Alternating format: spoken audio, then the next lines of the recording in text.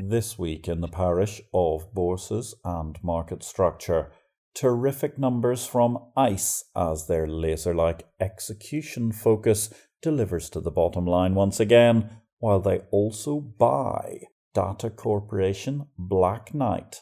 My name is Patrick L. Young. Welcome to the Bourse Business Weekly Digest. It's the Exchange Invest Weekly Podcast, episode 143.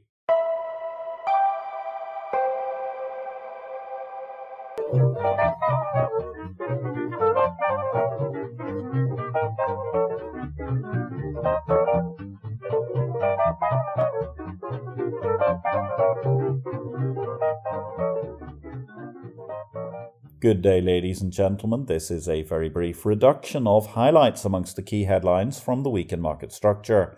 All the analysis of the many events of the past 7 days can be found in Exchange Invest's daily subscriber newsletter, the unique guide to the bourse business, sent daily to your inbox. More details at exchangeinvest.com. CME shareholders have sent a resounding note to the management. The CEO got paid too much. Footnote of the week came from the CME's AGM. The advisory vote on the compensation of named executive officers was not approved. AKA, shareholders of CME Group overwhelmingly voted against the unusually large 2021 compensation package for CEO Terry Duffy. Seeing usually pliant shareholders actually complain about something at CME and LSEG has been a major development, not before time, for both stocks in recent months. Certainly $23 million for the relatively low-profile CME Chairman CEO Terry Duffy does appear to be somewhat north of egregious. In South Africa, the Johannesburg Stock Exchange, they're relaxing their listing rules and appointing a new board just for technology companies. In the USA, the mayor of Carteret joined NASDAQ CEO Adena Friedman and various other dignitaries to break ground on the expansion of the new cloud data center there, while in Cyprus, a law has been deemed unconstitutional. It had forced all investment companies to invest 80% of their funds in the Cyprus Stock Exchange during a downturn 20-something years ago.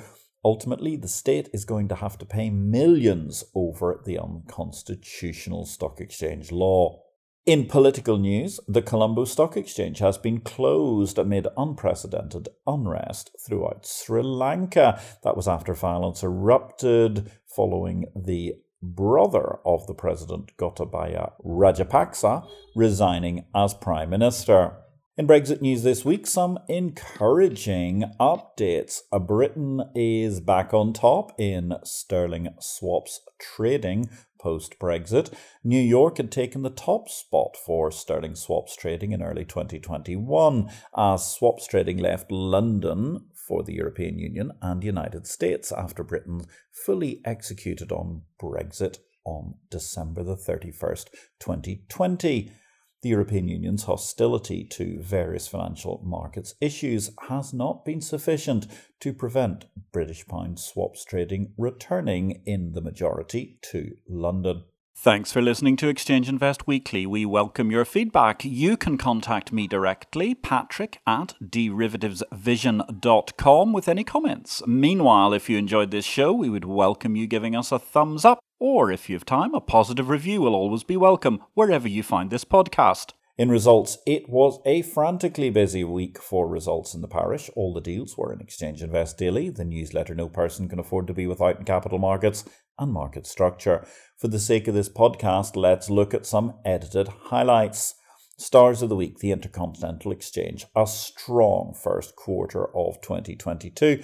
Net revenues up 6%, operating income up 11%.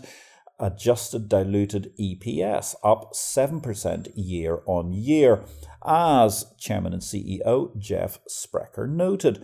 Importantly, the all-weather nature of our business model enabled us to grow through geopolitical unrest, inflationary concerns, and rising interest rates.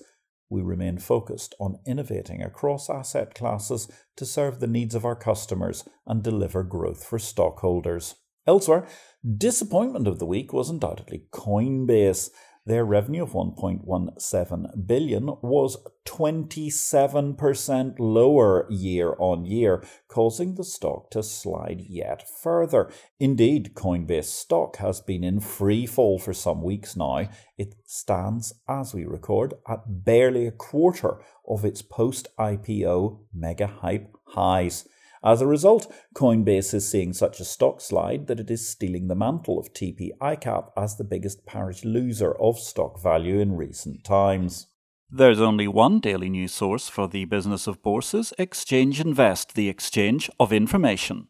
Exchange Invest publishes the daily digest of everything in the market structure industry around the world in a user-friendly email briefing format from Monday to Friday. With additional pith by former Exchange CEO and long-standing fintech pioneer Patrick L. Young, yes, that's me, Exchange Invest is the unique one-stop shop for the daily news in markets, market operators and related functions.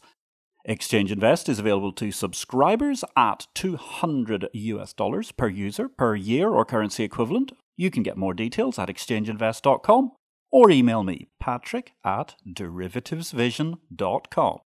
In new markets this week, it was also a rather busy week for new markets. Two particular highlights. The London Stock Exchange Group are launching a new non-deliverable forward matching venue in Singapore to support strong demand from the Asian market. And Ledger Edge, they've launched the first regulated distributed ledger trading platform for corporate bonds. In deals news this week, one mega deal, Intercontinental Exchange have entered into a definitive agreement to acquire Black Knight. You may never have heard of Black Knight amongst the parish of exchanges because it's not directly in there. It is, of course, a US property data company where #despite US mortgage rates, ICE's dudes with the digital slide rules have found it a haven of value as the Intercontinental Exchange continues its big property pivot.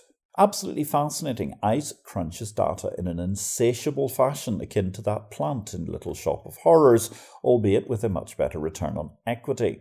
This is an intriguing multi-billion-dollar bolt-on to the existing ICE mortgage business, which is exploding, albeit one may have concerns about real estate burning white-hot in some areas of the USA right now. At the same time, those relatively isolated spots excluded, it isn't looking like 2008. Real estate is all about location, location, location. ICE is playing the property market with digitization, digitization, digitization. With their incredible execution record, it's hard to bet against the ICE integration excellence and growth mojo.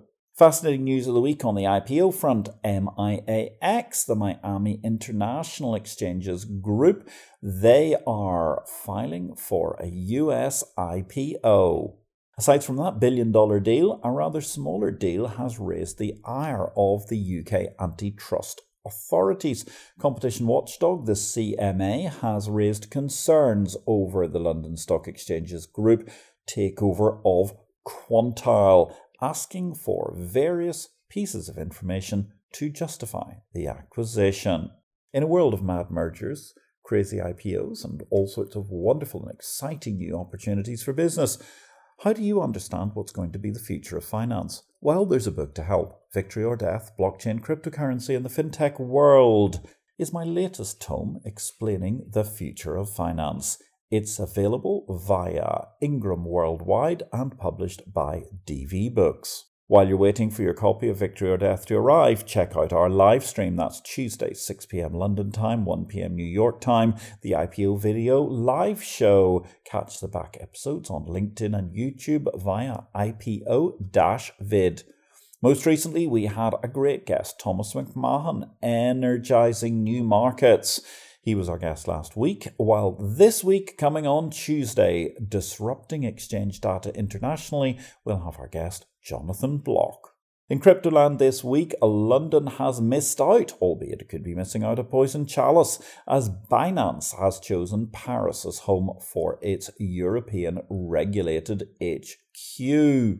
Is that a lucky escape for London? The AMF has welcomed Binance, where other EU nations like Malta ultimately had a difference between the politicians cum carpetbagging stakeholders and the actual regulators and regulatory probity. I cannot help but feel there is a poison chalice element here, particularly as Binance eagerly tries to point to a form of decentralization, or at least equivalence, between their EU and EMEA Dubai-based arms. Coinbase, they've ended M&A talks with the Brazilian crypto firm 2TM. And there's an excellent commentary piece this week from Barney Reynolds, City Lawyer Extraordinary. The city can dominate crypto if we ditch Brussels rules. Catch that on telegraph.co.uk. Binance, meanwhile, is backing Elon Musk's Twitter bid. Binance have also disabled derivatives services in Spain while seeking regulatory approval, having been ordered to stop by the Spanish regulator, the CNMV. Equally, Binance is taking legal action against fake billboard ads in Turkey. At the same time, there's a little bit of controversy as well, while Binance could be courting approval in Italy, having recently had a meeting with the former PM Conte and CZ, the founder and CEO of Binance. In product news, fascinating news from Spain. The BME exchanges MEF have launched X-Rolling Stocks, a new form of perpetual stock futures contract. In essence, it's a de facto exchange-based CFD. Given the track record of MEF on single stock futures innovation, I think this could be a winner. The London Metals Exchange, they've suspended Russian lead from their system. That comes in the same week as nickel prices have finally got back to where they were before March's 2 days of chaos on the LME. And that comes in the same week as the CME are said to be exploring a nickel contract after that LME trade chaos. We can do for nickel what we did for WTI futures is clearly a compelling sales pitch from the CME. Until you factor in the Cushing crisis quotient, I suppose. Terra blockchain backer is lending Bitcoin after the UST Tether is losing the dollar link. In fact, it's broken the buck in the stablecoin market, below 70 cents by the time we looked at the time we were recording this podcast. There's a big mega caveat emptor in the stablecoin market, a looming crisis as buck breaking is appearing more prevalent, and it may yet come to pass that the lackluster crypto market, not responding to being a safe haven or an inflation hedge, nor an asset uncorrelated to major Western stock markets, is about to hit further teething troubles as the stablecoin moniker may yet prove broadly illusory. Exchange Invest is the daily must-read by the most influential figures operating the world's best markets. We invite you to join the exclusive group of bourse bosses and other C-suite executives who make Exchange Invest the exchange of information, their daily business intelligence guide to markets the world over. Exchange Invest is available to subscribers at $200 per user per year or currency equivalent. You can get more details at exchangeinvest.com or email me, patrick@derivativesvision.com. In technology news this week, ASX's chess project has been delayed yet again.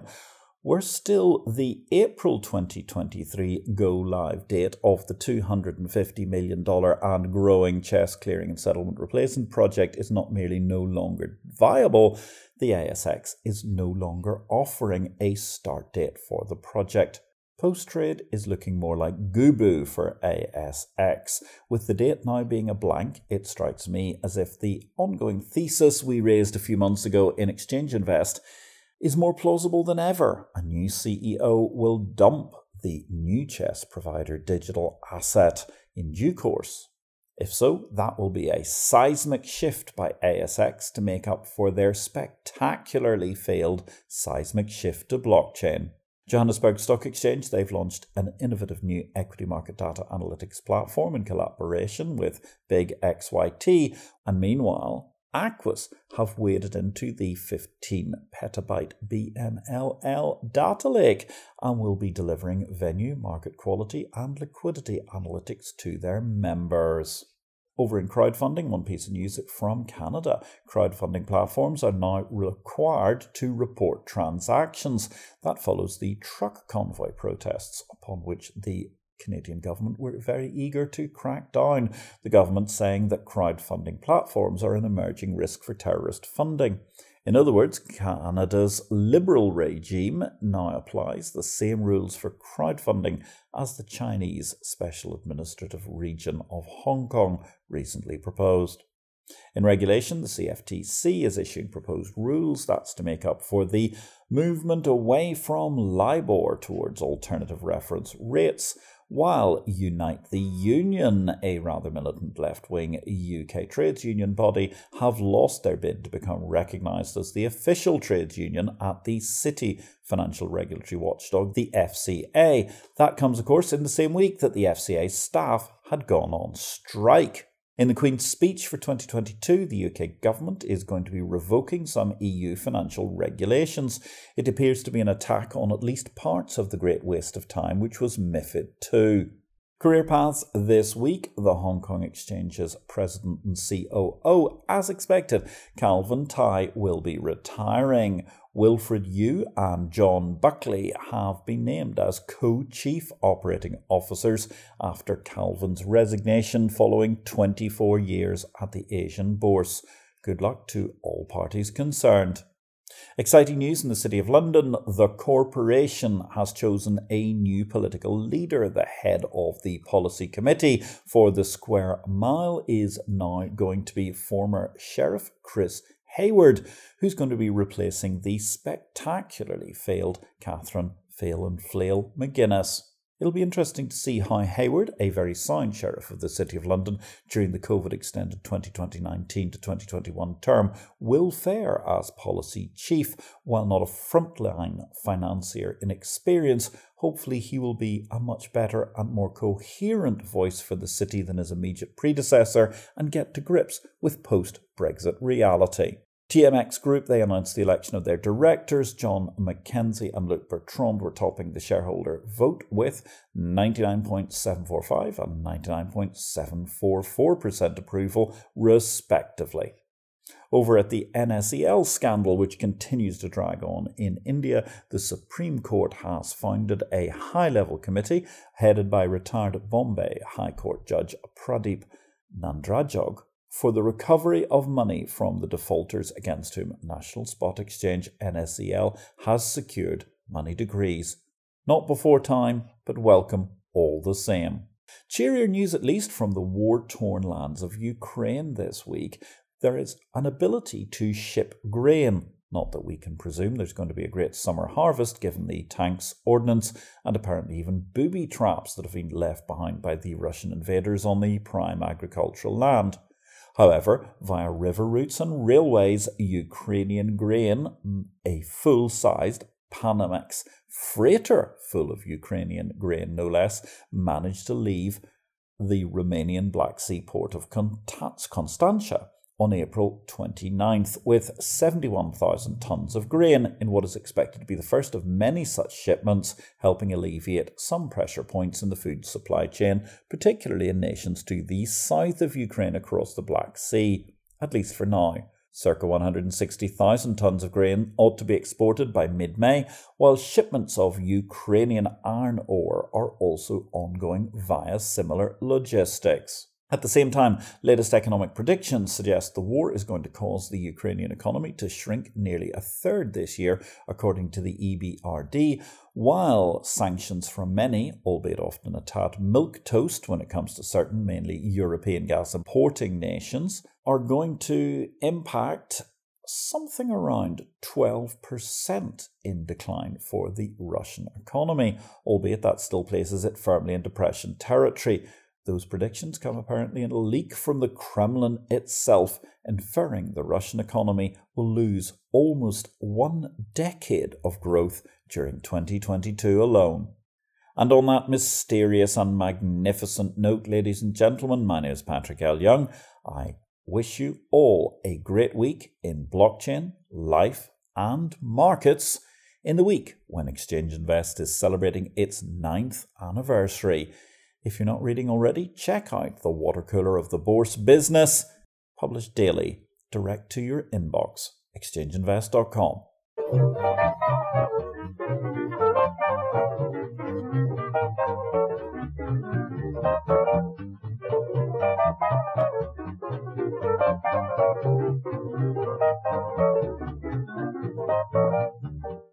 This show relates to the business of bourses. It is not to be construed as investment advice, nor are we making any investment recommendations.